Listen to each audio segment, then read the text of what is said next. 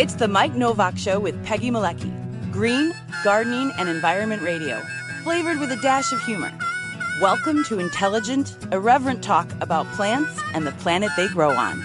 Your questions, comments, and participation are always welcome on Facebook and Instagram at The Mike Novak Show and at Mike Now on Twitter. Good planets are hard to find. Temperate zones and tropic climes. And true currents and thriving seas. Wind blowing through breathing trees. Strong ozone and safe sunshine. Well, good planets are hard to find. Good planets are in demand. Brought to you by Bartlett Tree Experts. Every tree needs a champion. Go to bartlett.com. Jet streams, perfect air. And here they are, Peggy Malecki and Mike Novak. Well, good planets are in demand. Right.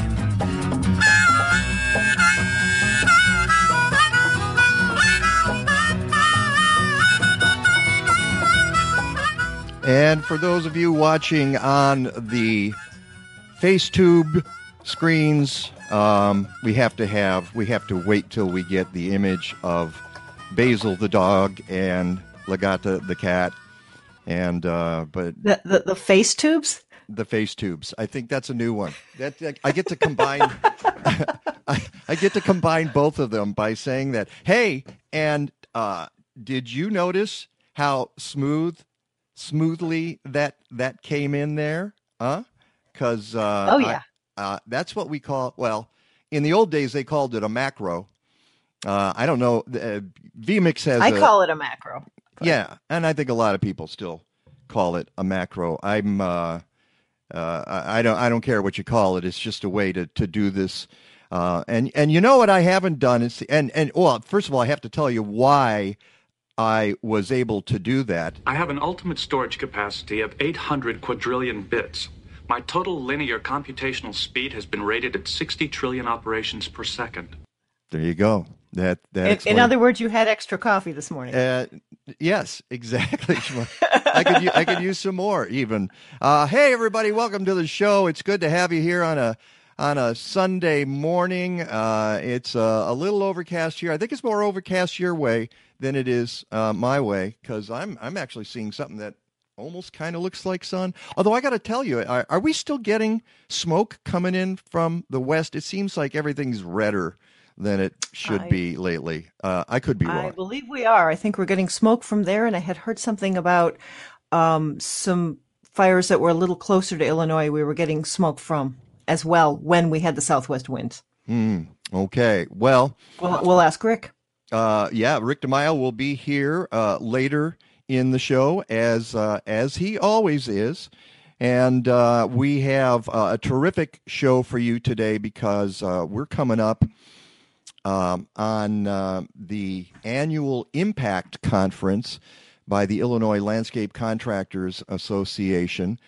We will get to that in our two guests in just a second. However, I want to call folks' attention to the brand new, reformatted homepage at mikenovak.net, MikeNowak.net. Kathleen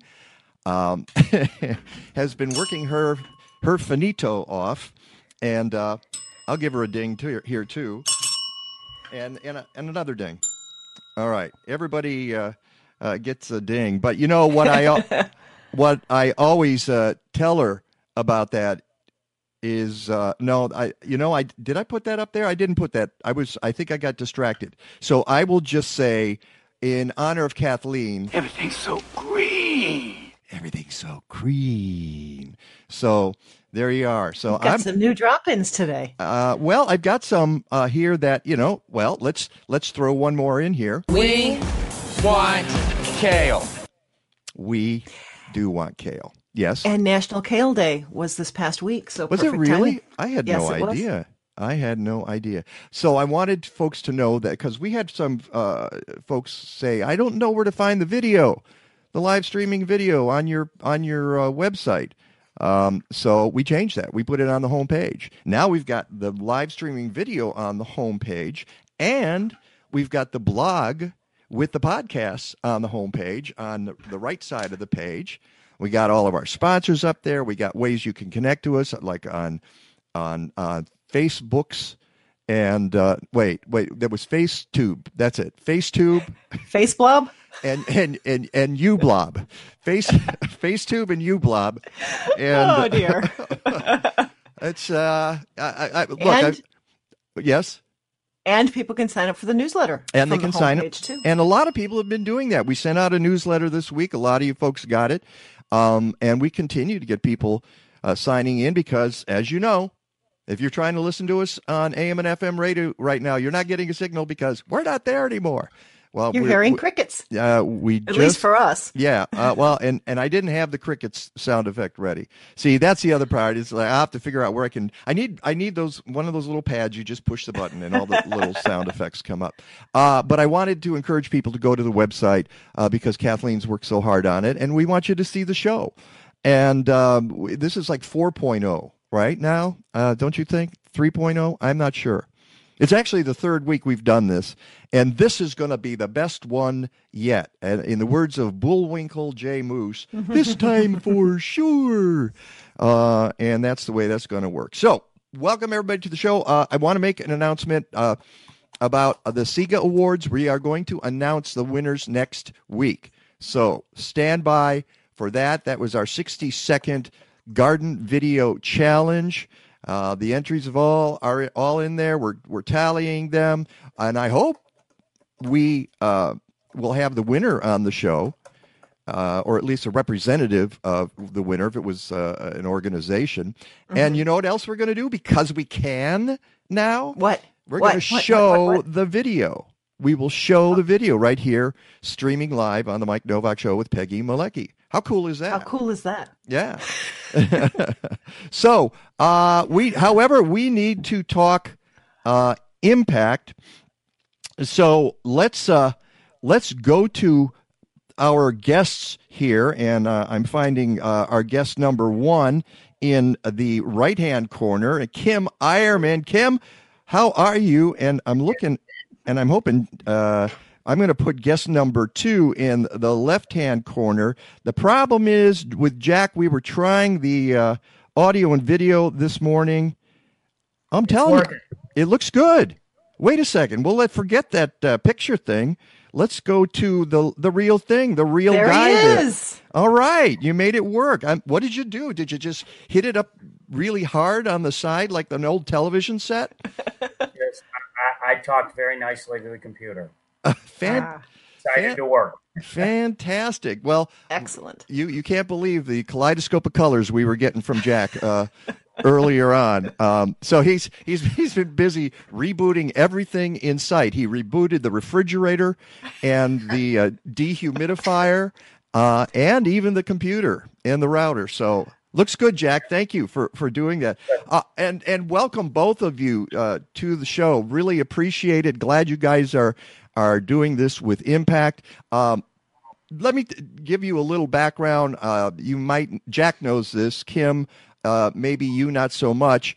The Impact Conference from the Illinois Landscape Contractors Association is kind of an outgrowth of something called the MILA Conference, and that was the Midwest Ecological Landscape Alliance. And I had a hand in that. I was actually a co-founder of that back, it seems like a million years ago, 2002. And it was folks, like-minded folks who were trying to do landscaping in a better way, which is what this conference is all about and what Jack and Kim are all about. And then Mila, as some of these organizations do, they run out of steam. They go belly up. Although it shouldn't have run out of steam because there's still a need for all of this. It's just hard to keep those kinds of things going. I actually wasn't much part of it when it gave up the ghost. But congratulations to ILCA because they stepped up and said, you know what? You guys are doing good things.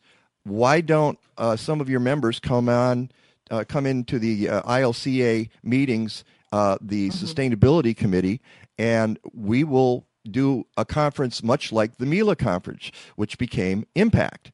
And that's been going on for several years now. Peggy and I have covered it. We've done interviews on site. And this year, At the Jack, Chicago Botanic Garden. Yeah, at the Chicago Botanic Garden. Of course, this year it's all virtual. So that's why I say on my blog that we're virtually impacting landscapes. Oh, the ding came a little early, sorry.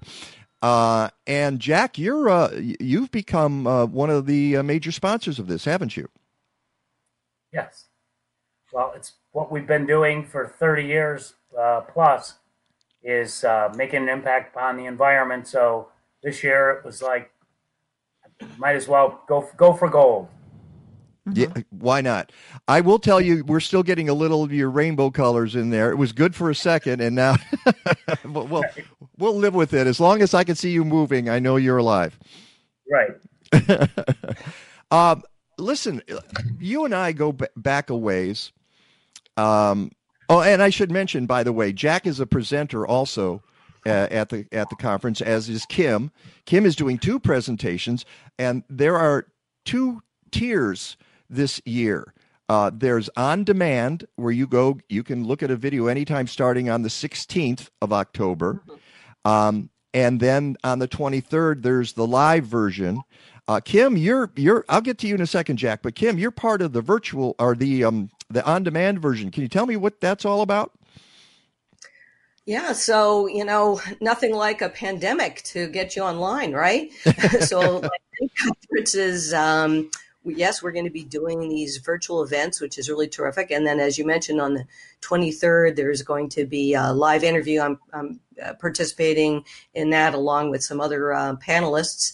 And, honestly, from my perspective, I see really great enthusiasm from folks online. So this may be actually a good sign of changing our methodology a little bit in the future to get more people engaged.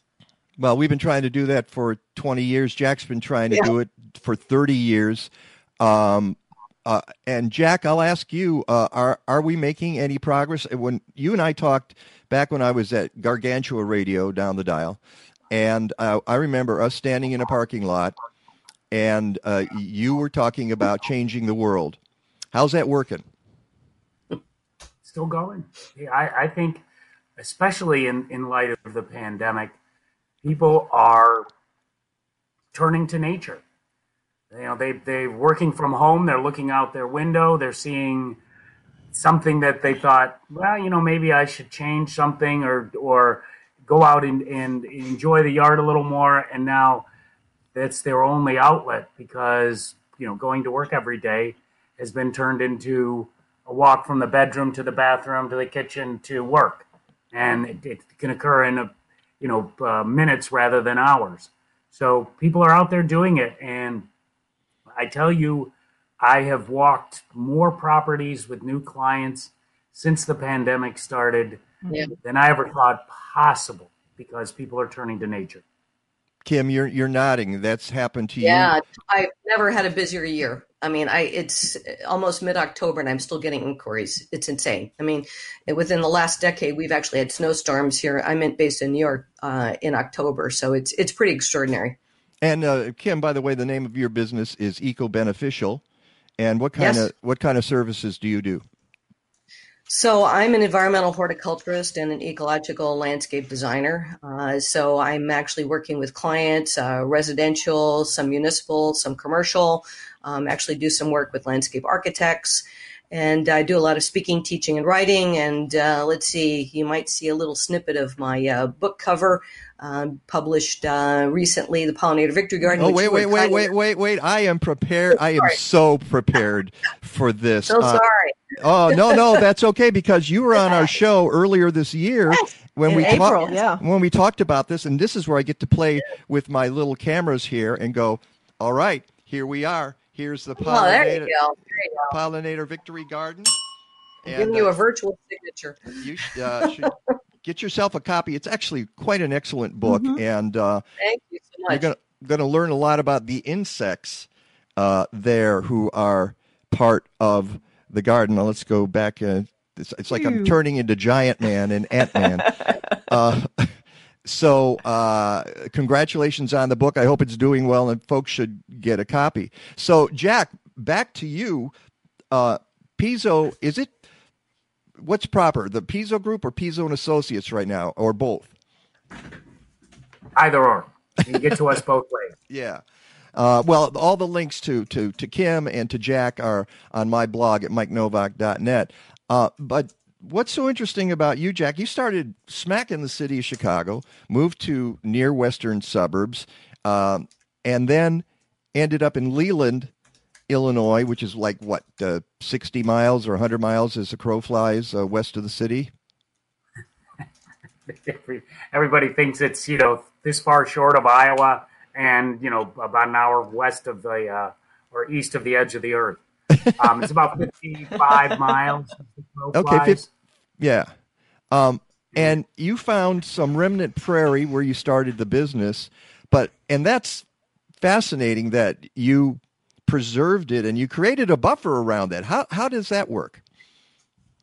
So changing the world means you've got to do it, in the present, but also set it up for the future. So on our quest to find a piece of property to move the business to, I came across what was affectionately told me as a swamp down on Pine Road, and looked it up. I mean, that was well before any kind of internet speeds or Google Earth. So, I was like, get in the car and drive down there, and walk through the cornfield. About 80 acres of it was corn, and the rest was natural. And walked through the corn out into this natural space. And just as I was taking a step, a hen pheasant flew up in front of me and scared the Jesus out of me. And I landed face down.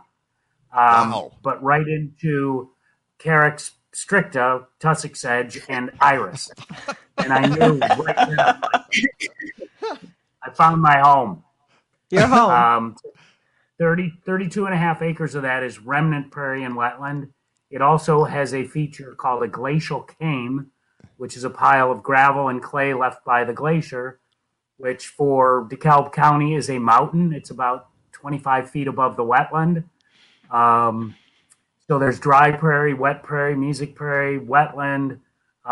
We've seen 225 species. We have 225 species of plants there, including 4 species of orchids, all of which are remnant, and 150 species of birds. And a couple of years ago, we had both species of ibis there, and that property is in the middle of 22,000 acres of corn and beans. So unbelievable. Preserving it, I looked at it, and since I had done this at my home property, I put a conservation easement on it. And that's a legal restriction on the development of the property that goes in perpetuity, or I guess perpetuity is as long as the Supreme Court says perpetuity is. Right. So there's legal restrictions on the development, and it has to be monitored, it has to be maintained in a natural state, and then it'll be preserved for future generations. And who has by what legal authority do you do that? I mean, you mentioned the Supreme Court, but where do you go? Who's the jurisdiction on that? So in the process, in doing this, you donate the development rights to a land trust, which is a 501c3. So you sign over documents, you sign over the development rights to them. And in this case, it is the Conservation Foundation out of Naperville. And I sat on their board for about 7 years. And I did the easement before I ever got on the board.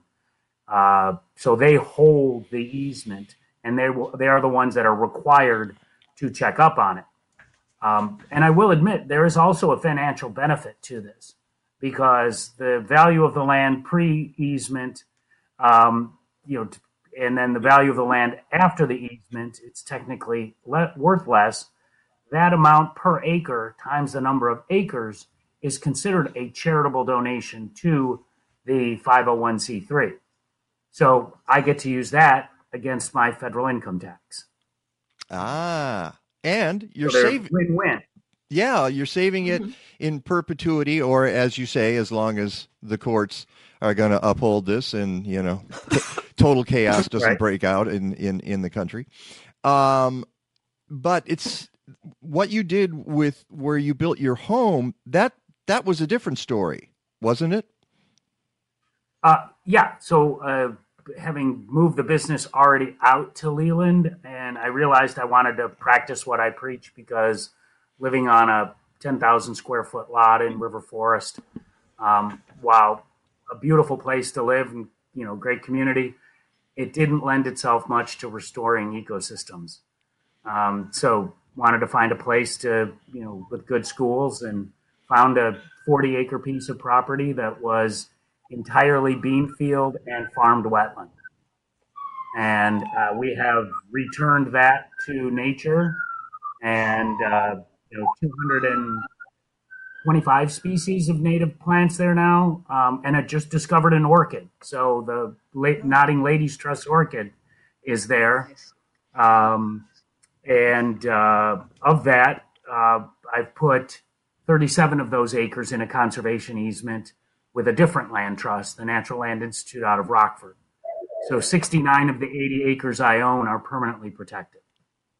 And I've been to Jack's place, and he's right. It's surrounded by conventional farms with conventional methods, tractors and pesticides and everything else you can imagine. In fact, you talk to me occasionally about pesticide drift in your property, don't you? Oh yeah, I've seen the effects of drift from herbicides and pesticides, and as traditional farming becomes more or larger scale, the scale at which they have to apply these chemicals ends up being, with booms of 60 or 70 feet, and they want to get out and get it done, so they're doing it on a day when they're getting high winds. And I've seen, my Jerusalem artichoke, which is a particularly tough plant planted along my borders, come up, and I see the curling, twisting, because they were applying it on a day when the wind blew it towards my property. But I'm in the middle of 38,000 acres of corn and beans, and even despite that, I've seen 149 species of birds on my property. And being in that, a green dot in the middle of a vast sea of corn and beans tells me that nature works. It doesn't take long for Mother Nature to go, yeah, we're there. Yeah, just give us an opportunity, and you're also a migratory fly, a stopover, and probably for monarchs as well and other insects, which is the argument we make that you can have an impact. Speaking of impact, in your own backyard. Do I give myself a ding? There we go. Just by planting natives and at least stop your use of herbicides and pesticides, and just be a little more gentle with that place that you own, which takes us to you, Kim, because this is what you preach. So you're doing the same thing out on the East Coast. Tell me some of how you can relate to what Jack has just said. So first of all, I want to see Jack's place. Yes, you do. Fabulous. You do. By the way, the photo on my blog post I took there in 2012 when we shot an episode of a TV show I was doing at that time on Jack's place, getting up at dawn and watching the sunrise over farms, but having all this wonderful restored prairie and even lawn, because you've got buffalo grass, which was just the coolest thing ever. But go ahead, Kim.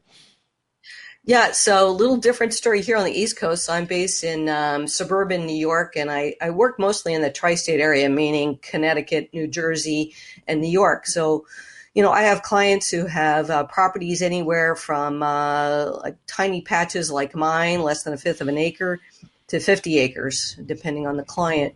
So a lot of my projects are in pretty developed areas where folks may have just thought this is not possible that we could attract, an incredible array of birds and insects. Anything that can fly's got a shot, even some mammals if we let them exist and aren't afraid of them. Yeah. Because that's a big concern here. But it is pretty extraordinary. And, my landscape and my clients' landscapes are absolutely filled with mostly regional native plants. I try to go for local genotypes whenever that's possible. It's not so easy here on the East Coast to do that. Why is that? Why is that? I don't think we've really found somebody to step up and start doing that in a commercial sense. We've got some smaller growers who are starting to wild collect seed and grow them out. Notably, nursery, I'll give a shout out to Planter's Choice in Newtown, Connecticut, that actually is, working to wild collect with a biologist and then growing out plugs and selling them in Connecticut, which is fantastic. And we need to embrace more of this, so, I'm still trying to convince people not to buy, hydrangea macrophylla, some exotic plant with huge, floral panicles. They want the blue blooms. They want the mop head blooms. And every time I see in the Midwest somebody has a horticultural presentation, and I'm not going to name names, and then they decorate it with the blue mop heads. I say, what are you doing here? What? That's crazy. So part of my message is really to find the beauty in ecological function, appreciate a plant for not just how it looks, but what it does. And this is what I believe in my heart, and I try to inspire and educate folks to have that same perspective, because we are the stewards of our landscapes. There's nobody else coming to save us. There's no big brother coming in to help us. So we need to do it. And we have an example of just a huge success story here in the East Coast. The pollinator pathway movement. I don't know if any of this has made its way out to the Midwest, but we've got over 90 municipalities and localities here in New York, Westchester County, and a couple other counties, as well as parts of Connecticut. 90 different municipalities that have started a pollinator pathway movement. So I mentioned this in my book. I think this is just an inspiring effort to get people to start thinking about plants differently, thinking about their role in their landscapes differently, and to start connecting fragmented landscapes. So, even though most of us here in the tri-state area don't have large tracts of land, there's so much that we can do in our own small spaces and then connect to the next neighbor and the next neighbor and the next neighbor, and any school, any church, any empty landscape, empty lot, whatever it is, can all be part of, moving things in the right direction to support nature, which, by the way, supports us humans. They have this little thing called ecosystem services that the UN defined that we humans depend upon. And it's so convenient to think that we're disconnected from it, but we actually are very dependent, on the environment around us. So that's my reason for being on this earth, at least in my later stages of life. Okay, well, we're going to talk a little bit more about this, and we'll get to the ILCA conference. By the way, that's Jack Pizzo, that's Kim Eierman, and we're talking impact today on the Mike Novak Show with Peggy Malecki. You guys stick around. We will be right back. We continue to live in interesting and challenging times. As we've learned over the past few months, something as important as tree care can be made much more difficult by unexpected events, like the COVID-19 pandemic. Bartlett Tree Experts understands that and has made safety their number one consideration. But that's not surprising, because safety has always been their number one concern and will continue to be their concern as we move into the next phase of this crisis. Something else we've learned over this time is that people love their trees, and from a safe distance have been eager to talk to Bartlett arborist representatives, whether from the safety of their porch or through a window or over the phone. They also know that Bartlett can make outside areas safer from ticks, which are having a banner year thanks to a mild winter. Bottom line, the folks at Bartlett Tree Experts want to say thank you to their customers for loving their trees and understanding that every tree needs a champion. Go to bartlett.com. The world has changed. A year ago, you were growing food because it was fun. Now it's important. That's why you need Happy Leaf LED grow lights. Thanks to the best science, the wavelengths are tuned to your plant's needs. They're versatile, they're elegant, they have a 5-year warranty, and they're made in America. Peggy and I are huge fans. Go to MikeNovak.net for the code to save 5% on your purchase. Go to HappyLeafLED.com to get more information. Happy Leaf, it's about the light.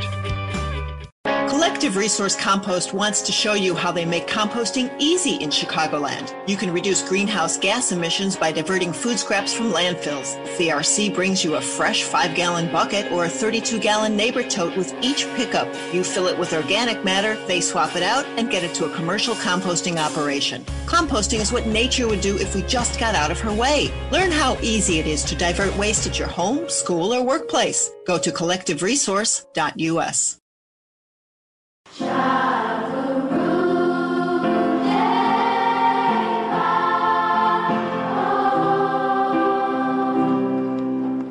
Nothing's gonna change my world. Nothing's gonna change my world. Nothing's gonna change my world. Welcome back to the Mike Novak Show with Peggy Malecki. Those are the wonderful kids from PS22 in New York. Kim, have you heard about them at all? They're just this wonderful chorus that I discovered on the inner tubes, and they have made quite a name for themselves just by doing some wonderful recordings. That's great. I mean, it starts with kids, teaching our kids to care. Yeah, teaching the kids to care about music, about the arts, about science, about plants, about insects, and we go keeping from them there. Connected. And keeping them connected. That's Kim Eierman on the right side of your screen, Jack Pizzo on the left side of your screen. We are talking about the Impact Conference at the Illinois Landscape Contractors Association, which is coming up this week. It'll starting the 16th and going through the 23rd. You can get on-demand courses and sessions.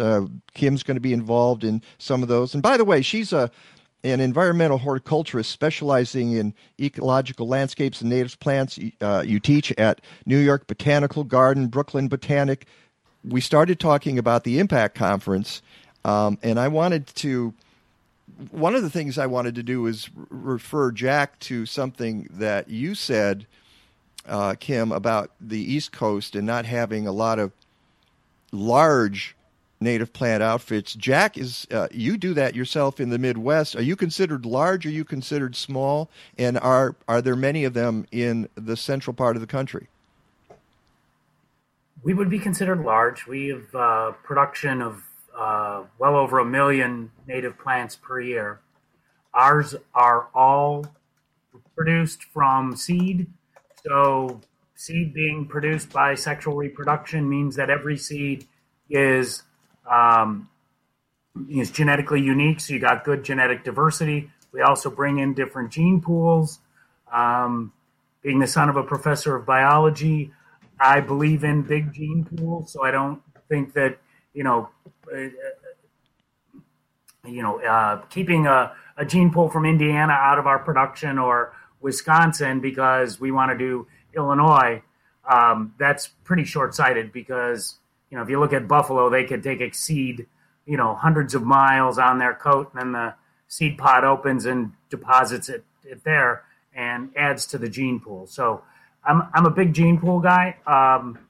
And you're right. Having been to the horticultural show, I'm drawing a blank on it, out in Baltimore this spring. There were a lot of native plant nurseries or people that produce native plants, but a lot of them were for the brackish water restorations and not upland or wetland. And a lot of them were doing asexual reproduction, which is cloning. So you end up with lower gene diversity. But Kim said something about hydrangeas, and you did too, Mike. I have a great video, and I'll get it up and post it again.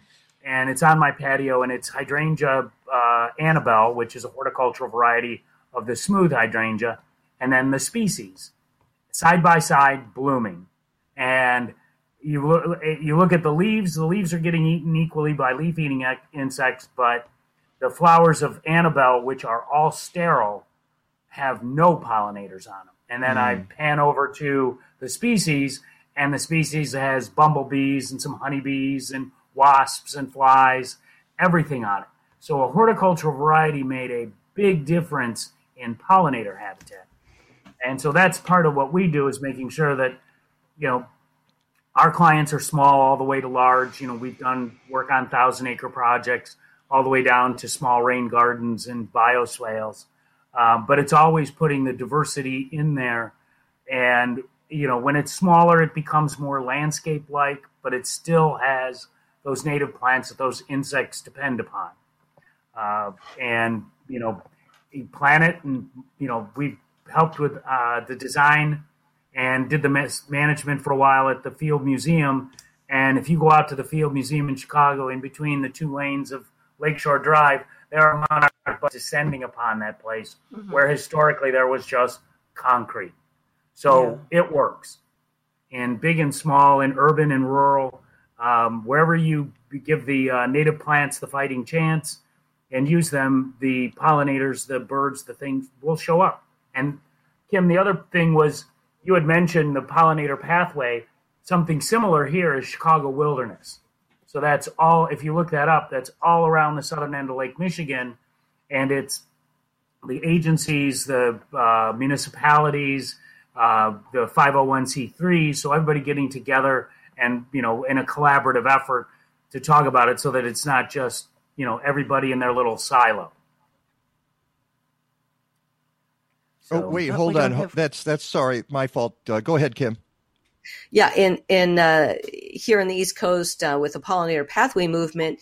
So one thing that's really been working well is people get a sign. People get a lawn sign to put out in their front yard that says, "I'm on the pollinator pathway." So you've got residential homeowners, you've got churches, schools, etc. And it's kind of a status symbol that you've actually, from an ecological perspective, that you're actually participating. And it's just caught fire like crazy. So, well, let's. Oh, go ahead, Peggy. I was going to say, harkening back to something we had been saying earlier as well about how we're all inside. You guys are getting a whole lot more business this year, keeping kids connected. Having that visible sign, or having that strip of pollinator friendly going right down the middle of a busy Chicago street. That's keeping those connections and building them. And it's just all the little things, as you say, the sign, suddenly somebody says, "Wow, I didn't even know we could do that." Mm-hmm. And it also gives you... Oh, go ahead, Kim. Sorry, it also gives you kind of an excuse to leave your perennials standing through winter, because you have a sign and people kind of get that you're gardening differently. You're gardening for a purpose. So those cues to care include signs. We learned about those cues to care years ago, that folks are more tolerant of naturalistic landscapes when they see some intent. And so I'm a huge fan of signage, whether it's pollinator pathway sign, Xerces sign, wildlife habitat, whatever it is, to kind of cue people into what you're doing. So that, I would assume, is part of your eco-beneficial landscaping strategies, which is one of the sessions that you will be presenting, Kim. Mm-hmm. Yes, absolutely. Give us... Go ahead. We're trying to model behavior. We're trying to not only be great stewards in our own landscapes, we're trying to get people to, to take cues from us and model the behavior and become influencers. I think that's a big part of this. Mm-hmm.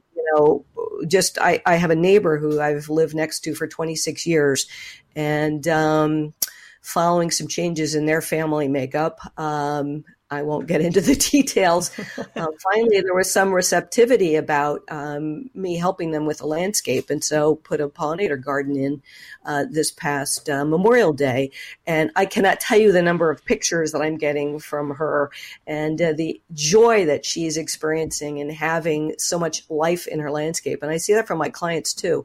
And it is really a joyful experience at a time during this pandemic where we have to look harder to fill ourselves up emotionally. foundational, and being connected to nature and making a difference is really powerful. And the way you guys do that, obviously, Jack alluded to the hydrangeas, is with the native plants. I mean, this Right. is because there are a lot of plants in a lot of landscapes that do not attract insects at all. I'm old enough to know when a time when insects were considered a nuisance, and that's all they were, pretty much, except for scientists and a few smart people out there. I still get pitches in my inbox, in my email, from companies that say, "Get rid of insects. Get rid of the insects in your yard." And I'm like, what planet are you living on in the 21st century where we're doing everything we can to avoid an insect apocalypse right now? So I guess my question is, can individual Jack, you tend to work on a very large scale, which is wonderful, and in your own homestead is a sanctuary for insects and mammals and birds. But can we do this on a smaller scale? Are we going to have any kind of effect? Kim? Yeah.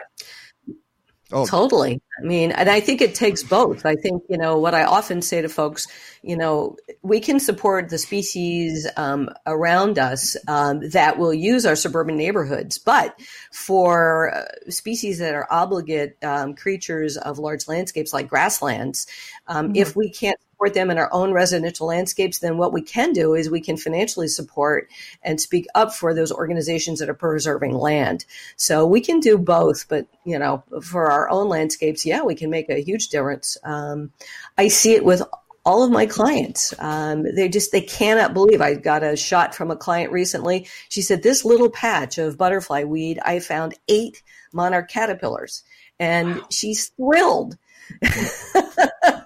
And that's what we got to get to. We got to get to that passion of making a difference and seeing that we can have an impact. But we can't forget about the larger landscapes. We can't forget about the old growth forests and the grasslands. And these, grassland birds are in big trouble, as obviously Jack. So we can't forget about those resources either. So we really need to think both globally and locally. Jack, you were going to jump in with something. Go ahead. It's every square foot counts. Even if you don't have a huge place and you don't want to tear out your whole garden, plant one native plant, and that will make a difference. Mm-hmm. This an example of the insects and taking care of things, and we're trying to avoid this insect apocalypse. Just met with a couple few miles south of me where I am. I'm at my place in Southwest Michigan, and about 4 miles south of me is the state of Indiana. Met a couple. They have a home downtown, but bought a 7-acre property in LaPorte. And she showed me this beautiful area that had been planted to prairie that it just had degraded. So, there are so many invasives that showed up. And then she's like, "There's a little wetland down there." And we looked, and you could see that it was being taken over by cattails. And then she had the woods back there, but we don't go back there. And I went, "Oh, let's go. Come on." We're tromping through the prairie, right? And you wouldn't believe the diversity of plants back there, and seeing the number of plant species that were there. And really, it was suffering from too many tree seedlings blocking the sunlight getting to the ground. And she said, "Well, there's mosquitoes." And I said, "Well, if we begin to manage the prairie and clean up the invasives, get the flowers you like, clean up the wetland, get those cattails out, and then open up the edge of the woods and clean out the density of the tree seedlings in there, you're going to start getting wind. And when you get wind, you get lowered humidity. When you get lower humidity, mosquitoes don't like that.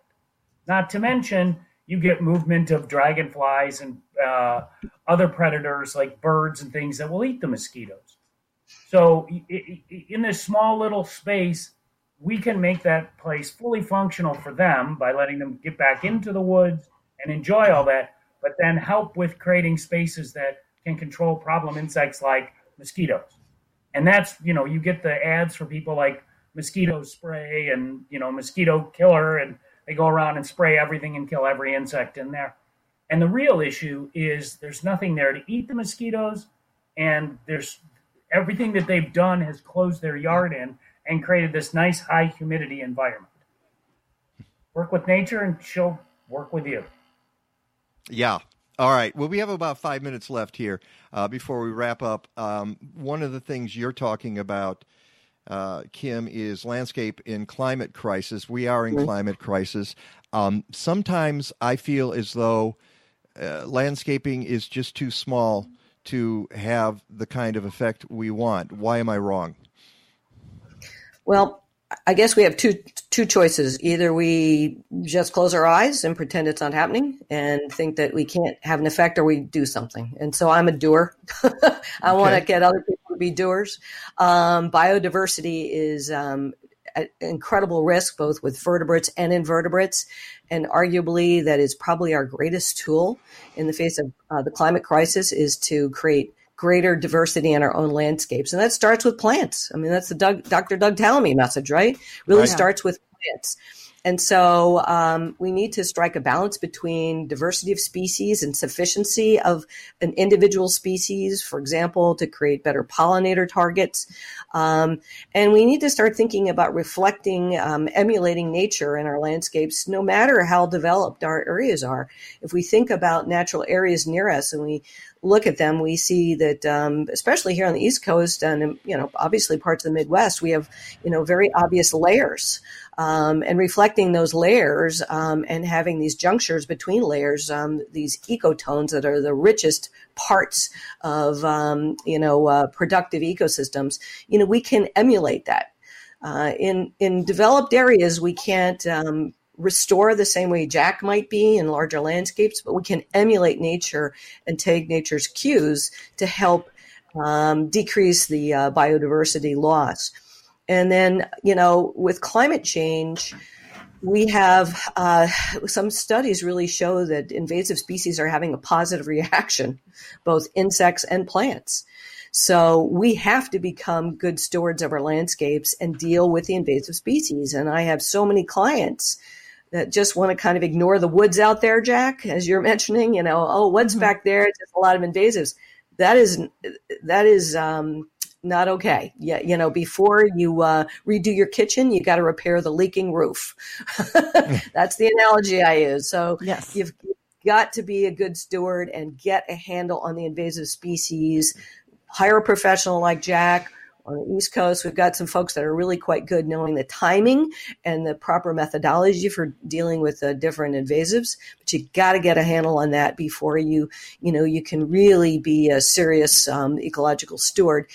So these are some of the things that we can think about. And then obviously really thinking about our soil in a different way, thinking about the fact that healthy soil holds more soil carbon in the soil than any other place that we have in our landscapes. And it's thought that mycorrhizal fungi, beneficial fungi, really do a lot to drive that holding of carbon in the soil. So respecting our soil is a key part of that too. I mean, there's so many ways that we can be active and make a difference. Obviously, it all starts with the soil. And you're right to bring that up. I think we sometimes lose track of that. Jack, I'm going to let you have the final words here because I'm fascinated by the title of your talk on the 23rd. And by the way, for folks who want, and by the way, it's sponsored by Bartlett Tree Experts, which is the major sponsor on our show. And I want folks to know that they can go to the ILCA, it's ilca.net, and get more information about the conference coming up. But yours is titled, where is it? It's here. And I had it, and of course I lost it. No. I want me. What you tell me the name of it, Jack? Kid, you don't know anything. Lessons from the field. Yes. that sort of reflects. Kids, you don't know anything. And Jack, you're the kid, aren't you? I'm the kid. And, the question was posed to me about getting involved in this and what would I speak about. And they asked, what you've been doing this your entire life. And I said, I can't tell you the number of times people said to me, I don't know anything. You don't know that. You don't know, kid, you don't know anything about landscaping, or, what is somebody with a degree in horticulture coming into our biological industry? You don't know anything. And, I just to realize that follow the science, pay attention to the empirical data, look at what nature is telling you, and the answer is there. Every bit of information I've learned is not because I have some special connection with Mother Nature and we hold hands and sing Kumbaya. It's because everything happens for a reason, and if you pay attention to it, you can decipher it and then say, oh, this is why this is happening, and this is what I need to do to make the other thing happen. For example, it's not about making native plants grow. It never has been. Native plants will grow if they have the right conditions. It's about making non-native plants not grow. And, I say it kind of jokingly that, keep your friends close, but keep your enemies closer. Because if you have the right plants there, they'll do just fine. And what we need to do is keep the bad plants out. And we use herbicides. I'm unashamed user of glyphosate and Roundup and all the various things, but I engage my brain before I pull the trigger, and I use them in a way that knocks out the bad stuff, and I'm always going for no herbicide use. But you can't take those tools away from me because I can't control some of the invasive species out there. And Mother Nature has proven me right that I go out there and use these, and then biodiversity explodes. So I'm not looking at, three-legged frogs and, badgers running around with a couple of horns out of their head. You see that the whole ecosystem rebounds. So this is the thing. Follow the science. And when you do that, you can have some amazing results. And it's the people that interest me the most because I love seeing them go, or as Kim said, they get a text and you get a text and they're like, look what I found in my place. Look what I found in my garden. That to me is the connection. Mm-hmm. That's what I seek in seeing people in the environment. Fantastic. That's a great way to wrap it up. Jack Pizzo, thank you so much. People can go to pizzo.info. Kim Eierman, let's do another quick hit for your book. It shows up backwards, so I'm having a hard time figuring out how to... it's correct when people No. I can read it. It's just I can't tell when I'm tilting it to the right or to the left. Stage left. People should get a copy of the book and go to EcoBeneficial.com. Have a great conference. I'm looking forward to it. And thank you so much for putting up with a few little technical difficulties. And I hope I talk to both of you very, very soon. Sounds good. Thanks so much. All right. It's the Mike Novak Show with Peggy Malecki. Nicole Virgil joins us next. You can reduce your household garbage 30% by the simple act of composting. But I live in a condo or an apartment, you say. Well, if you're in the Chicago area, contact Collective Resource Compost. They give you a fresh 5-gallon bucket or a 32-gallon neighbor tote if you're working with your community. You fill it with food scraps, they swap it out on a regular schedule, and voila! You're returning organic matter back to the soil instead of creating harmful methane in a landfill. Go to collectiveresource.us. They make composting easy. The folks at Blazing Star know that good soil biology means good soil. That's why they sell products from trusted industry leader Tineo that contain more than 30 species of beneficial bacteria and fungi chosen for their critical roles in soil and plant health. In other words, whether you're a farmer or a backyard gardener, they help you grow the life in your soil so your soil can grow your plants. Go to blazing-star.com and check out their BioGarden line for home gardeners. Since 2001, DiveHeart has been revolutionizing rehabilitation using zero gravity and scuba therapy to give confidence, independence, self-esteem, and yes, freedom to children, veterans, and others with disabilities. At DiveHeart, we believe in the power of partnership because together we can do great things. Let DiveHeart help you imagine the possibilities in your life. Go to diveheart.org to learn more. Welcome to the Mike Novak Show with Peggy Malecki. Green, gardening, and environment radio with just a soupçon of humor. Or is that a dash? Brought to you by Bartlett Tree Experts. Every tree needs a champion. Go to bartlett.com. Here they are again, Peggy Malecki and Mike Novak. All I need is good food to eat and make me healthy, wealthy, wide awake. Lettuce, tomatoes, rutabaga. What about those sweet potatoes? All I need is good food to eat. All I need is good food to eat. All I need is good tools to make me music. Welcome back to the Mike Novak Show with Peggy Malecki. Oh, yes. Why, Peggy, thank you. Why don't you take care of that for us? Yeah, time to walk like an agrarian, literally. Because if you want to walk like an agrarian, you do need to think like one. The Center for Agrarian Learning at McHenry County College is hosting a free online speaker series featuring innovative thinkers and doers. It's called Forefront, Ideas in Food and Farming. The first one is today, but registration is closed for that. No worries, though. There's more coming up. Whole Grain Supply Chain is on November 15th. You can hear from a baker, a farmer, and a dietitian who are going to be speaking about using artisanal grains in their businesses. And then on December 13th, their topic is regenerative agriculture, details of a profitable journey, when you'll learn about 6 principles of regenerative farming. The sessions are free, online, via Zoom, but you do need to sign up in advance. By the way, they're not going to be recorded, so you have one chance for these excellent workshops. Go to mchenry.edu/forefront to register and check out their upcoming events for January and February of 2021. That's mchenry.edu/forefront.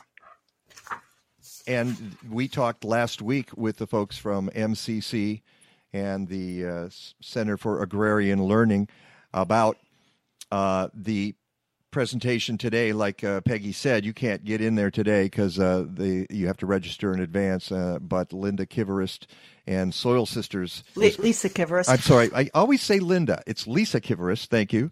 And I bet it's going to be a great presentation. But I love what they're doing up at McHenry County College and their Center for Agrarian Learning. It's just very, very cool. So folks should take And you like to walk like an agrarian, too. I love to walk like an agrarian. Absolutely. Welcome back to the Mike Novak Show with Peggy Malecki. As you can see in the lower left corner, we've got our friend Nicole Virgil back with us on the show. How you doing, Nicole? Hey, Mike, I'm fine. Thanks for having me. It's such a pleasure to have you back. I wish I didn't have to. As I wrote in my blog post, we should, a couple of years ago when it's now 3 years since we first talked to you, and you've been working on, dealing with this whole situation for 5 years. As I said, we would have done an interview with you and said, hey, look at Nicole Virgil. She has this wonderful hoop house in the suburb of Elmhurst, and she grows all these vegetables, and she extends the season, and she's able to even sell a few of them out in her front yard in a very limited time. And her kids are learning, and the neighborhood's learning, and wow, that's great. Have a great life, and we'll see you later. Yeah. But it didn't work out like that, did it, Nicole? Would that it were. No, it wasn't quite like that. Oh, my goodness. Nicole put up a hoop house back in 2015, and it's beautiful. You can go to my website, mikenovak.net, and look at the the photos that I have up there. And I actually, you sent me a couple of photos, and I appreciate that. There's a what do they call it? A membrane structure that is not that far from you, which is about the same size, and it's square and kind of nondescript. And then there's your gorgeously architectural hoop house, and they let the one on in Elmhurst, but they won't let yours up. And you have been fighting this battle now for 5 years. But the good news is people other than, and as a number of people paid attention already, you already have a YouTube page. You have Right to Garden. You have Right to Garden legislation that's wending its way through Springfield. I don't know if we need to recap the whole story. The point is, the city said, no, you can't have it, and you've made numerous arguments about why it should be there. It's a good educational thing, as I said. I don't know why they don't want people to grow food in their own backyards, which is why you had to go to the state legislature, because the city of Elmhurst has just pretty much ignored you, and now they've dug in their heels. And they won't even let you talk about it. They said, we've had enough meetings about this. You lose, bye-bye. And so you said, well, maybe not so much. I think I'll just take my issue to the General Assembly of Illinois. Tell me how that battle's going. Well, it is the role of the state government. It's the role of all government primarily to protect the rights of its citizens and its residents. If they're not doing that, what the heck else are they here for? So the state government does codify and exercise protection over liberties, our right to free speech, or our right, property rights, all different victims' rights, medical rights, etc. So this is just a simple property right. And by the way, it's not, it's not rocket science. Americans have been growing food on their own property since the inception.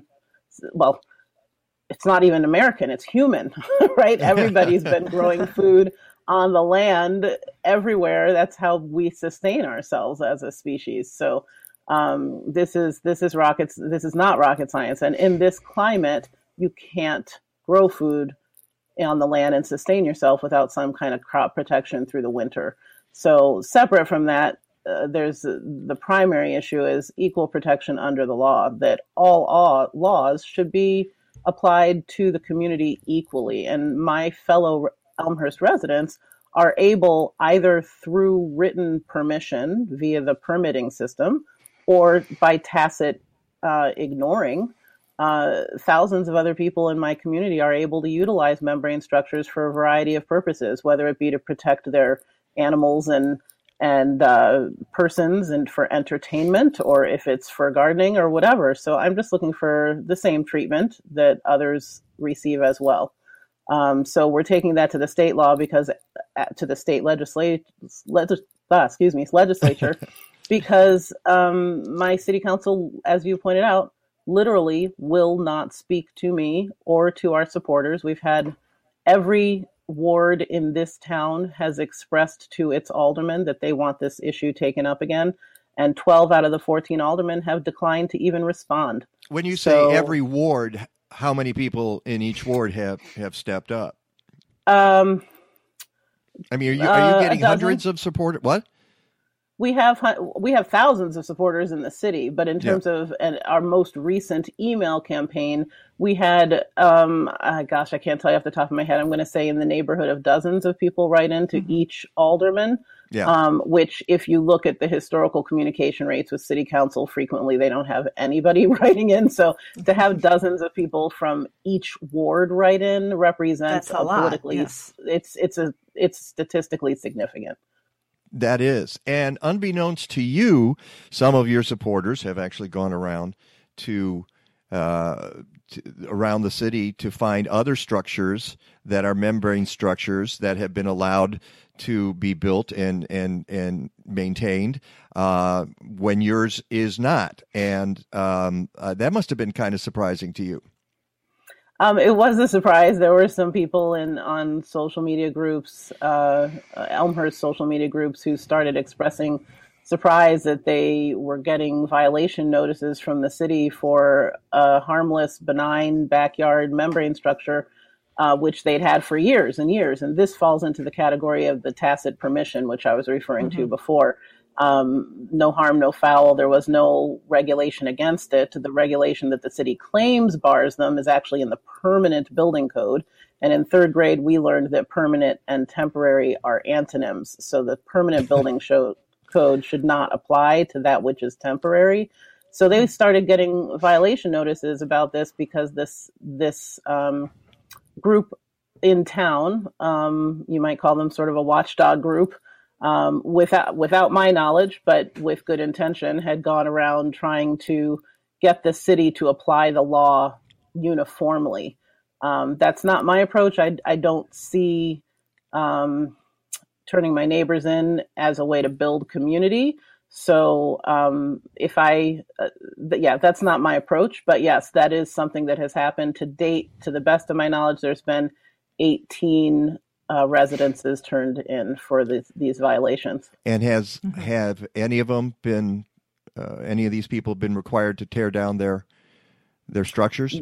They have gotten notices that they have to take them down. But what's interesting is at the same time, the city's got their back against the wall now, right? Because they've said that they're illegal. So now people are complaining, like, why are you making me take down this thing? I've had it for 10 years or 12 years or whatever. There's no problem with it. Well, now all of a sudden that all these other residents are concerned, the city is taking moves to legalize their structures. So no sooner will they take them down than the city council will be working assiduously to make them legal. So on an individual basis, do you think? On a land use basis. So they're saying that party tents will be legal and gazebos will be legal, anything except a garden cover. So and that's going to keep you say that out loud and it makes me wince because it's so dumb. I'm sorry. Yeah. The city of Elmhurst it's run by a bunch of dumb people apparently because they don't understand the value of in a pandemic, and that's not something else you've brought up this year, in a pandemic of being self-reliant, being able to grow your self-security. Yeah, food security. It's nuts. They imagine that Elmhurst, because of their perceived socioeconomic distinction, is somehow immune to the fragility of the food system. And we're not. I don't know how to put it more simply than that. Illinois imports 95% of the food we grow. Nobody here is immune. The food system is fragile. It would be wise to be prepared and at least have some skills to help the community, help your neighbors, help yourself. I've said it once, I've said it 1,000 times. In an emergency, and as we see, you never know when an emergency is going to come or what type or shape it's going to. Will it be a natural disaster? Will it be a stay-at-home order? Whatever. You don't want to have to sit around and say, let's wait for FEMA for some food. Like, that's not advisable.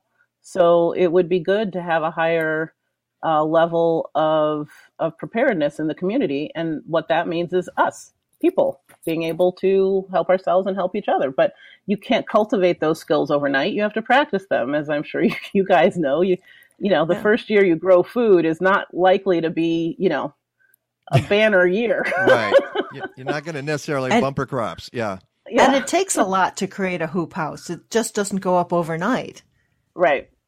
And so that's another. Well, that was the other issue. thing is like you built it so that it would have enough volume in it that it would do its job properly. They said, well, make it 6 feet instead of 9 feet tall. And even Illinois Extension says that's not going to be effective. So you might at that point, you're just going to a row cover.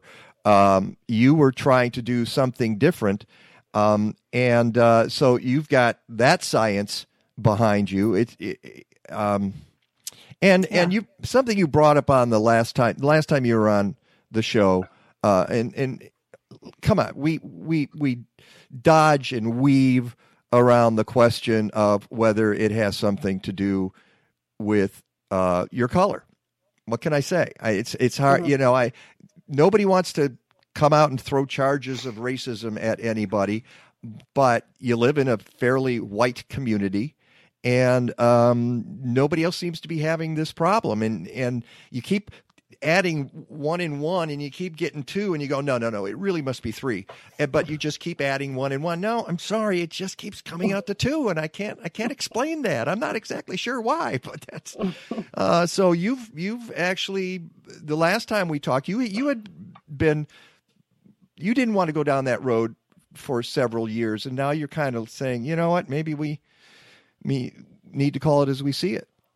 Well, typically it is counterproductive for me to make that assertion when I'm talking to someone who's being resistant for one reason or another, because the first response is for the individual to deny that claim, of course. Yeah. If they did have any susceptibility to it, I'm the last person they're going to admit it to, right? So typically that's why I avoid going that route. And in our case, we have so many other compelling reasons to adjust this regulation that at the beginning, I really didn't see the need to even bring it up, because between property rights and sustainability and the food system being fragile and equal application of the law, I mean, how could you go against all those reasons? We even have flooding problems here in Illinois, in Elmhurst, which keeping the soil warm through the winter helps mitigate against. I mean, there's so many different reasons.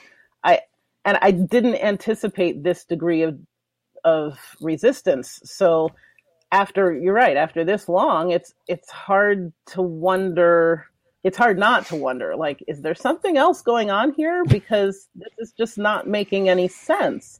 You know, the mayor recently in an interview with WBEZ said that they offered a compromise of a 6-foot tall hoop house because that marries well with their privacy fence regulation, which says a fence can't be high. Okay, but that's not what they're doing with the wealthy folks down the street who have gazebos that are 12 and 15 feet tall and party tents. Like, why is it that I'm the only one who can't stand up in my backyard? That's peculiar, isn't it? Yeah. Sorry, didn't mean to interrupt there. No, you don't give people permission to have party tents in their backyard and say they have to be too short to stand up in them. Mm-hmm. But one of the aldermen actually said in a public meeting, Alderman Dunn said, if we were really passionate about gardening, we'd be willing to crouch. And sure. On our own property, we're not going to stand up.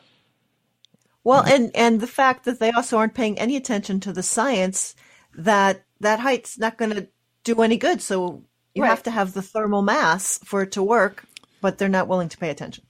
Well, that particular Alderman Dunn, he has training as an engineer. He actually sat in a meeting with me and explained that he is very familiar with the concepts of thermal mass and the required air volume to accomplish the task. He just overrides it with his feeling that we shouldn't have it because he doesn't want to offer it. He doesn't want to support it. Well, and we're also at the point here where you've just honked them off. They're just so hopping mad at you right now. They can't see straight. So they are just digging in their heels.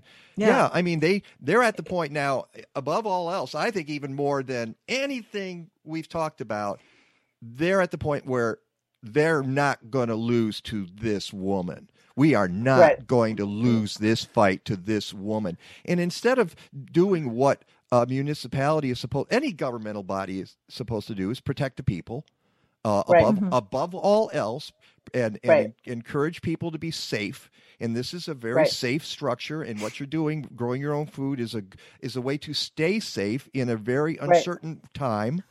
Instead of going down that road, they have abandoned their responsibility as a governmental entity. At least in my view. That is correct. Yeah. And you're behind the Right to Garden bill. Yes. Which would make it statewide that structures like this would be allowed. Do you think something is tying in with that as well? In them digging their heels in? Well, this will be our third time at bat this coming legislative session. And what we've observed in the previous 2 years of working on this bill is that, of course, I mean, I'm learning about this for the first time, but it won't be a surprise to your listeners or to you that municipal governments don't exist in a vacuum. There's a network of them, and they all talk to each other and relate to each other. And there's associations of municipal groups, mayors and managers and municipal lobbyists and whatnot. The municipal governments don't wish to have, there's sort of a struggle, push-pull between the states and the state government and the municipal.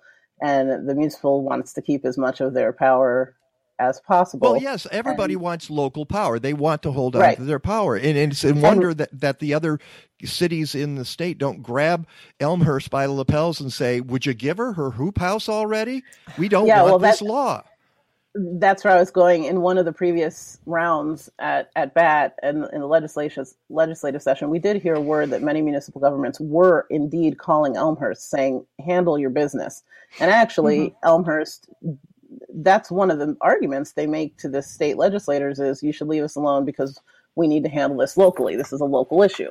But then when you come back to the table locally, they literally will not respond to emails from me. So it's incredible, meaning not at all credible when they make the assertion that it's a local issue because they won't speak to me. Because they're going la la la la la la. I can't hear you. La la la. Right.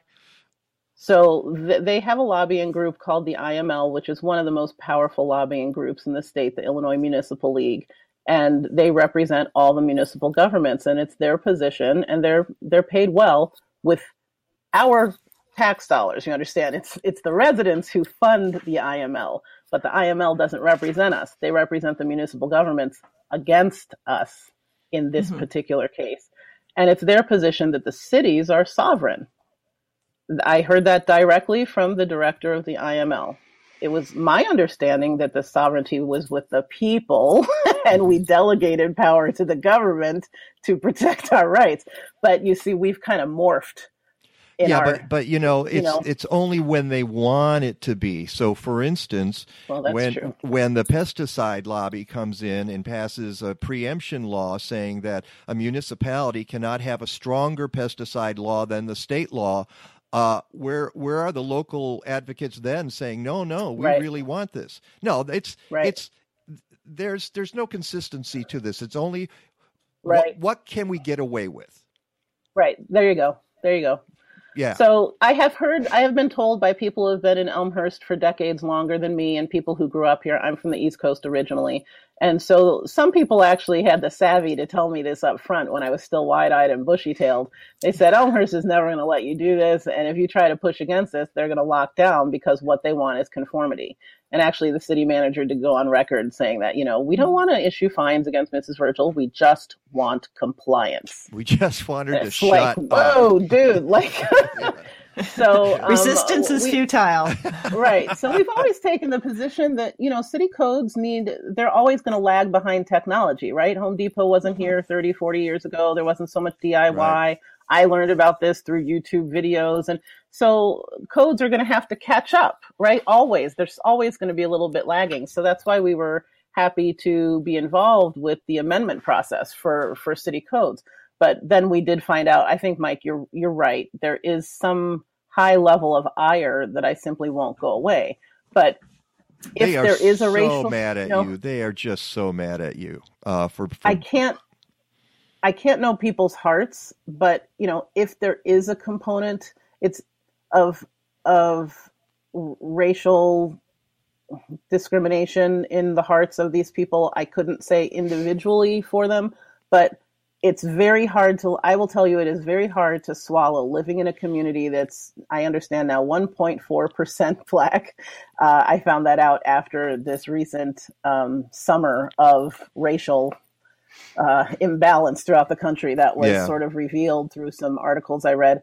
It's hard to listen to people talk about how they want diversity and they want there's been so much discussion in Elmhurst specifically about Black Lives Matter and equality and diversity. And yet literally I'm here for 5 years trying to do that which all my neighbors can already do. Yeah. Crickets. Yeah. Well, we only have a few minutes. Rick DeMaio is on hold. He's going to be with us in just a little bit. Nicole Virgil, what is the success or chance of success of your legislation? I know this year was a tough year because of COVID. In getting it through, there was so much going on. Are you getting more sponsors or is it lagging? No, we're picking up more sponsors all the time. It's really encouraging now. I've been sort of banging this drum for long enough that a lot of legislators are people too. They talk and they've heard the story over time, and it just doesn't make sense, especially to people who are downstate and live on farms and grow food and have big gardens. And even up here in Chicago, there's a lot of urban ag going on.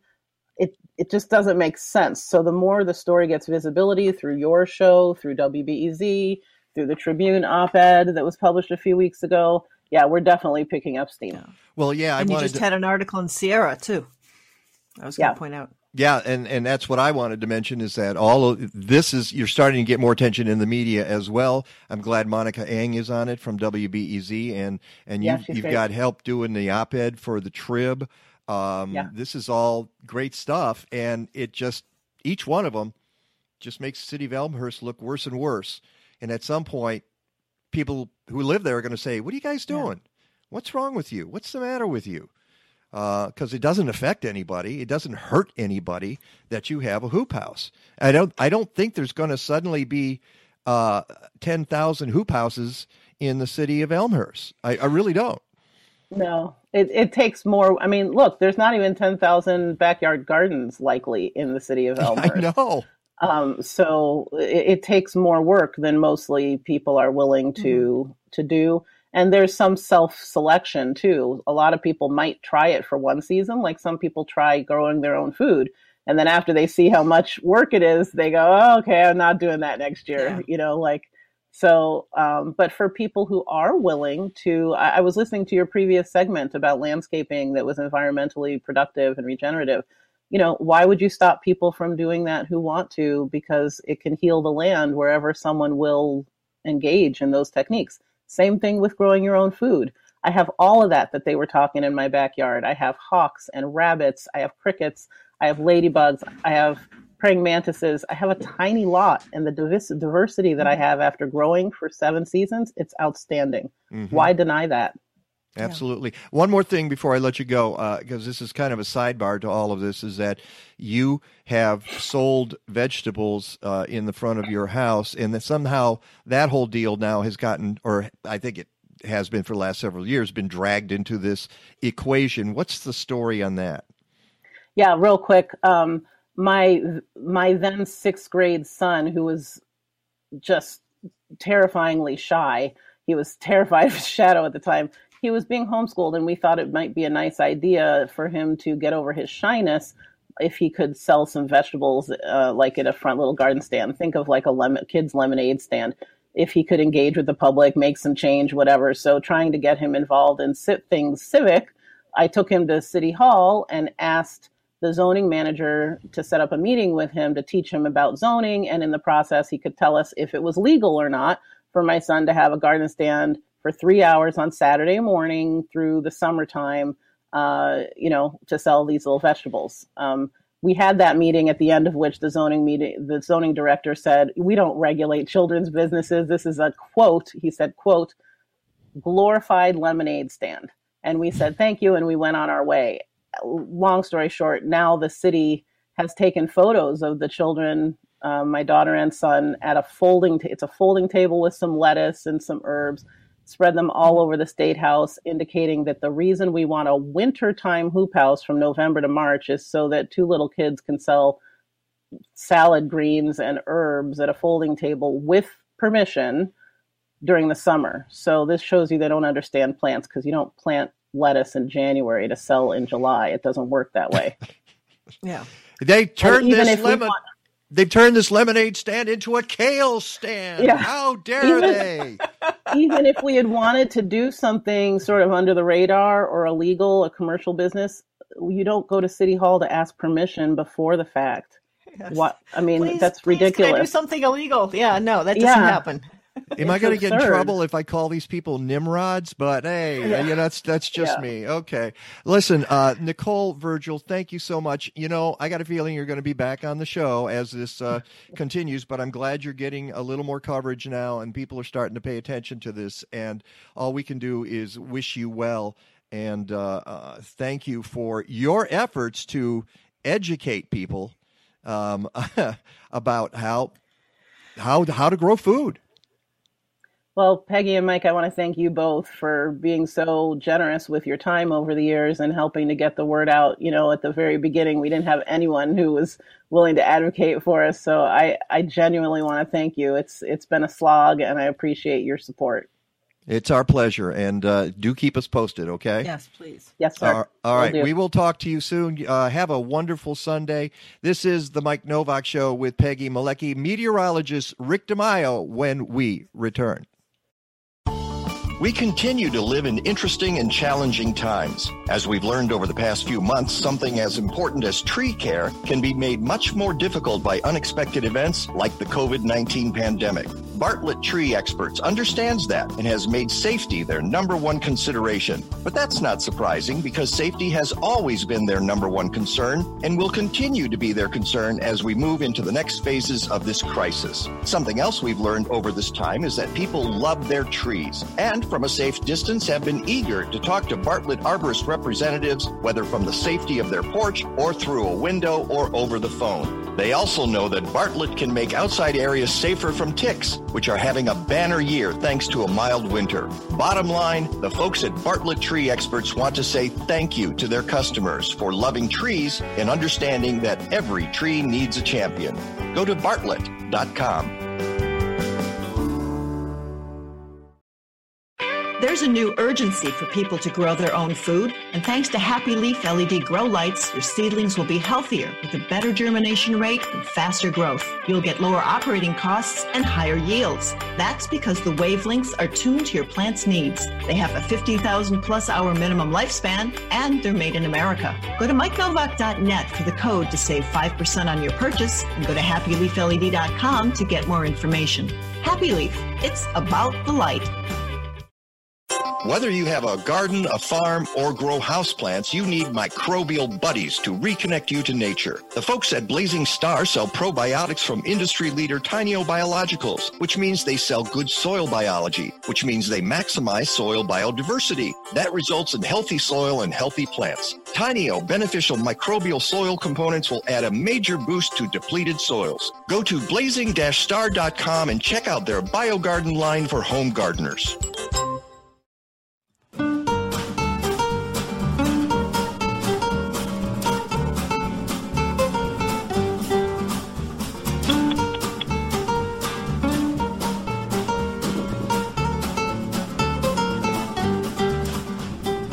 It's always a pleasure to hear Judy and Mark, and they're our friends, Judy Handler, Mark Levesque.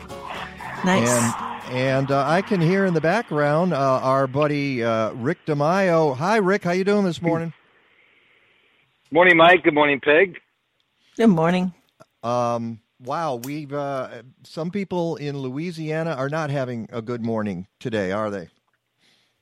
No, they haven't had a good month when you think about it.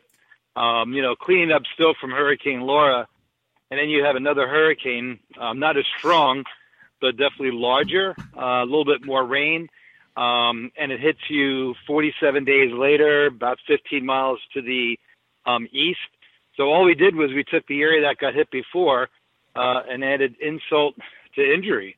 And it'll be interesting to see how, not only, businesses and people recover, but Mike and Peg, I'm more concerned about the environment. When you think about that area of southwest Louisiana, it's basically marshland, a lot of inland, bodies of fresh water. And then you have, an inundation of, seawater, which is salt, obviously, not once but twice. Some of these estuaries can't handle it. And then you think about, the shrimping industry, the crabbing industry. These people are taking a hit. Not for a day, but, 2 days before, the day of, 2 days after. 5 days become 10 days. What about the petroleum industry? A lot to think about above and beyond just seeing blue tarps on people's, rooftops. And hopefully this is something that's being taken seriously by the people in Louisiana and, more importantly, the Republican governor down there as well. You're one of the things you're always best at, Rick, is connecting the dots between a weather event and what happens to the people there, whether it's the derecho or a drought or anything like that. So I'm glad you're thinking in those ways, and as you said, I hope other people are too. Yeah, and part of that, Mike, is because I have to do it, for school. Oftentimes when it's hard to interview a fish. right? Yeah. It's hard to interview a crab, and when the water goes down, you don't really see what's underneath there. You know, you're not going to get a reporter all of a sudden put on galoshes that goes up to their waist and do a before and after, you know, of an estuary or, you know, the marshland right along the coast, because they probably don't have a before, and the after probably doesn't look that much different. But it's easy to do before and after of, you know, people's homes being destroyed and stuff like that. But oftentimes I think it's the environment that, you know, unless someone stands up and talks about it, it's not going to be covered. And then when you talk about the industry that is reliant on the environment, unless you actually go in there and talk to the farmers and the fishermen, you know, it's not going to be covered. So again, it's these kind of things that I try to get to think about, and you know, hopefully they do, because a lot of times that kind of stuff is not really, I think, put on the front, you know, the front cover of a news article. But it's interesting to note, Delta turned out to be the first Greek-named hurricane ever to make landfall in the United States. It's also the 10th named storm this season. That breaks the record. Actually, it increases the record. The previous record was 8. The one before that obviously was 9, and now we have number 10 here. But it's also interesting to point out, even though this is the 25th named storm of the year, if you compare this to back in 2005 when we had 26 named storms, the overall accumulated cyclone energy, that's the term that a lot of meteorologists like to use from a standpoint of how much energy was actually produced by these hurricanes. The normal is about 85 to about 90 up to this time of the year. So far, we're up to about 125, which is obviously above normal. But if you compare this to 2005, we were at 251. And that's because we had 3 Category 5s, Hurricane Katrina, Hurricane Wilma, and Hurricane Rita. And obviously that was a big, big year. But this year, from a standpoint of accumulated cyclone energy, is actually quite low compared to the number of storms. And that's due to the fact that most of the storms we've had have been either low-end hurricanes or tropical storms. So we got to remember that if we're going to talk about, quote, oh, my God, we had 25 named storms, it's really more or less the number of storms that have been intense and where they've hit.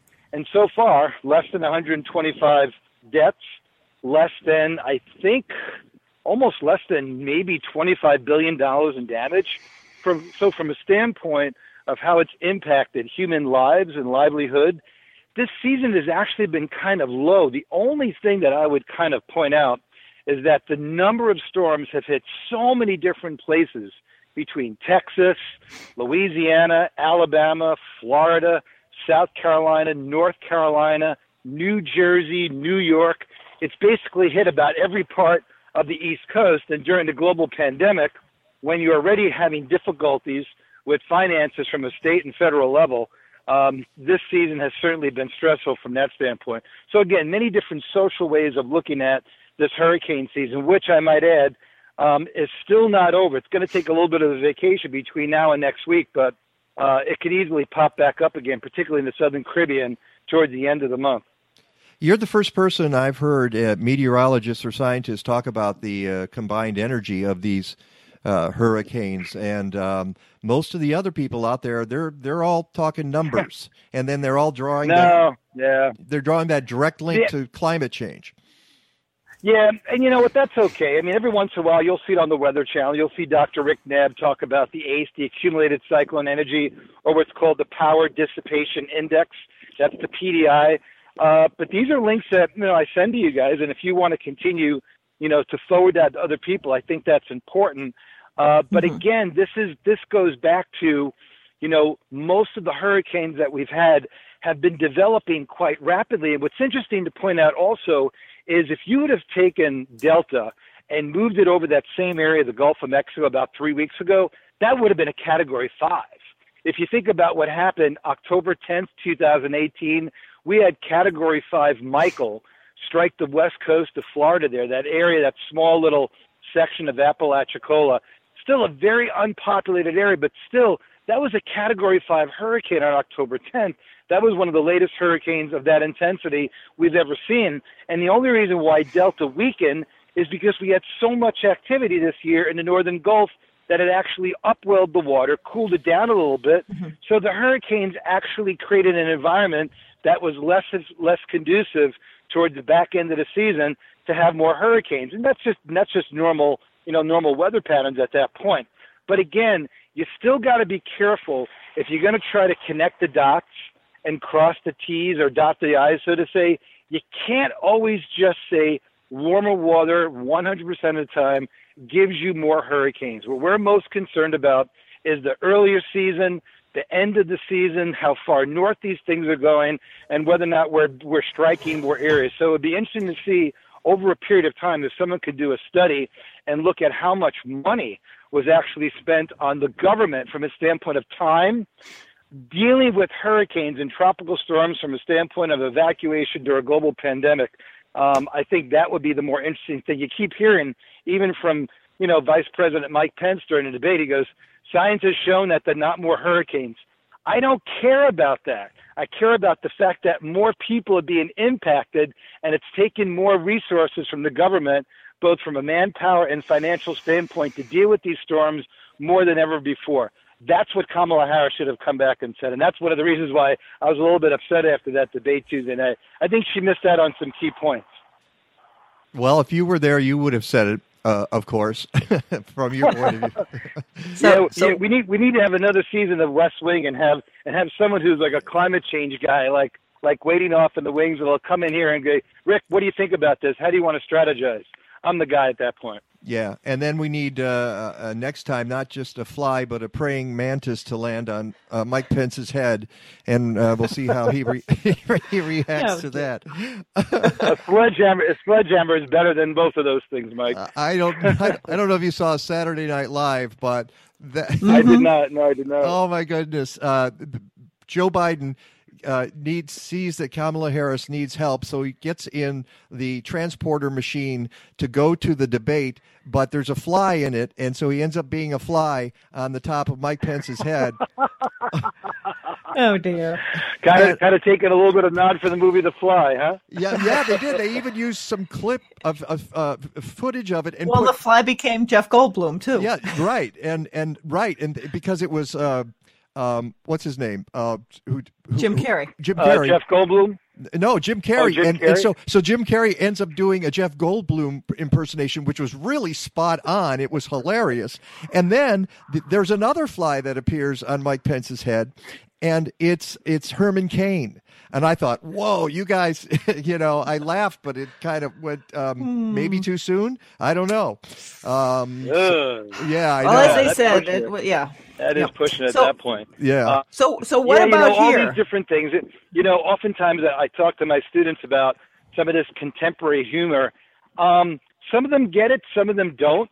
And the ones that don't, I kind of get mad at them. But then again, when I was a college, student, was I watching TV or was I doing that as opposed to being outside, at someone's house or over at a party doing something else? So I don't know. I mean, it's tough for a student these days to kind of put all of these things together and still act like a student, which is, you're supposed to be doing work, and through Zoom technology, it's kind of tough. So I know we've only got another minute here for the forecast, so let me know when I need to get to that, okay? And we're cool. Actually, we had a little interruption in the show earlier, and But Rick's got to get going, he said.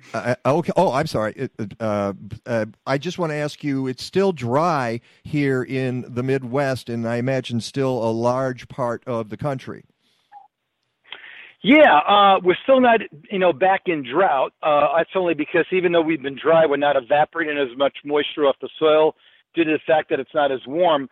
But yeah, so far, even though we've been basically rain-free for the first 10 days of the month, we'll get a little bit of rain tomorrow between about 10 a.m. and about 2 p.m. when a weak cold front comes through. But that should be it for the week. That'll give us about 4 to about 5/10 of an inch of rain.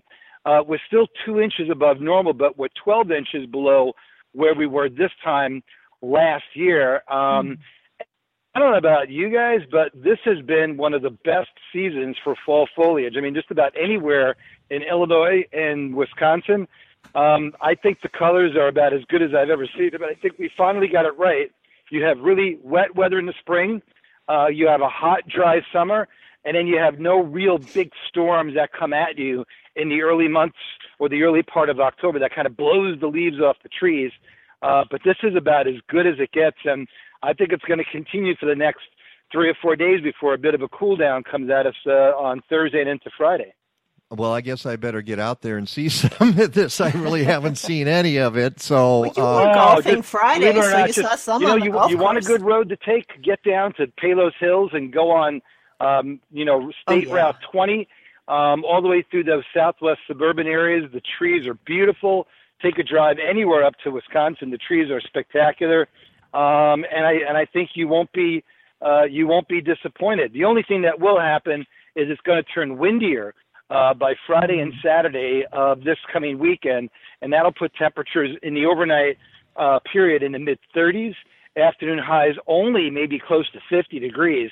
So while we hit 80 on Friday and 77 yesterday, got a lake breeze today, temperatures probably only in the mid-60s near the lake, 70 well inland, and then even with the rain tomorrow, we'll probably get up to about 65, but it's going to be a pretty windy day tomorrow.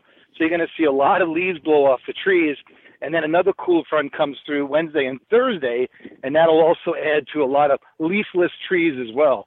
So I'm thinking between today and probably Wednesday are probably going to be the best times to see the leaves. Otherwise, by this time next week, half of these things will probably be off, and then we get into cooler weather, and it just makes it a little bit more difficult to be outside for long periods of time. Yeah, it sounds like you just did the forecast for us. Is there anything you want to add to that? No, other than I wish people would stop talking about the polls and start talking about issues, because I would not be surprised if President Trump uses his infection and, basically his coming out of COVID as a way to say, look, I'm indestructible. He's going to use that to his advantage, and here already is. And I just want to hear issues. I don't want to hear polls. I don't want to hear plus or minuses. I don't want to hear how we compare to 2016. Talk about the issues, and we'll be fine. With that in mind, when I started grad school at Wayne State University and never finished it. But I did a media course in 1976. I did a study. I listened to a lot of the local media in Detroit, and I determined from all these different reports that it was 80% about polls and 20% about issues. So nothing has changed in 45 years. Yeah, I guess you're right. I just don't want to repeat of 2016. I can't take another 4 years of this. I can't either. None of us can. Rick, thank you so much, buddy. Have a great Sunday, and we'll talk to you next week. Sounds good. Take care, Mike and Peg. All right. Thanks, bye-bye. Rick. Okay, and that kind of wraps it up for this adventurous show today. Let's get Rick out of there. Goodbye, Rick. I want to thank everybody who was on the program today. Jack Pizzo, Kim Eierman, Nicole Virgil. I want to thank Kayla out there. I'd like to thank whatever powers that be who sent the surge to us. I have no idea what that was about. So all I got to say is until next time, go green or go home.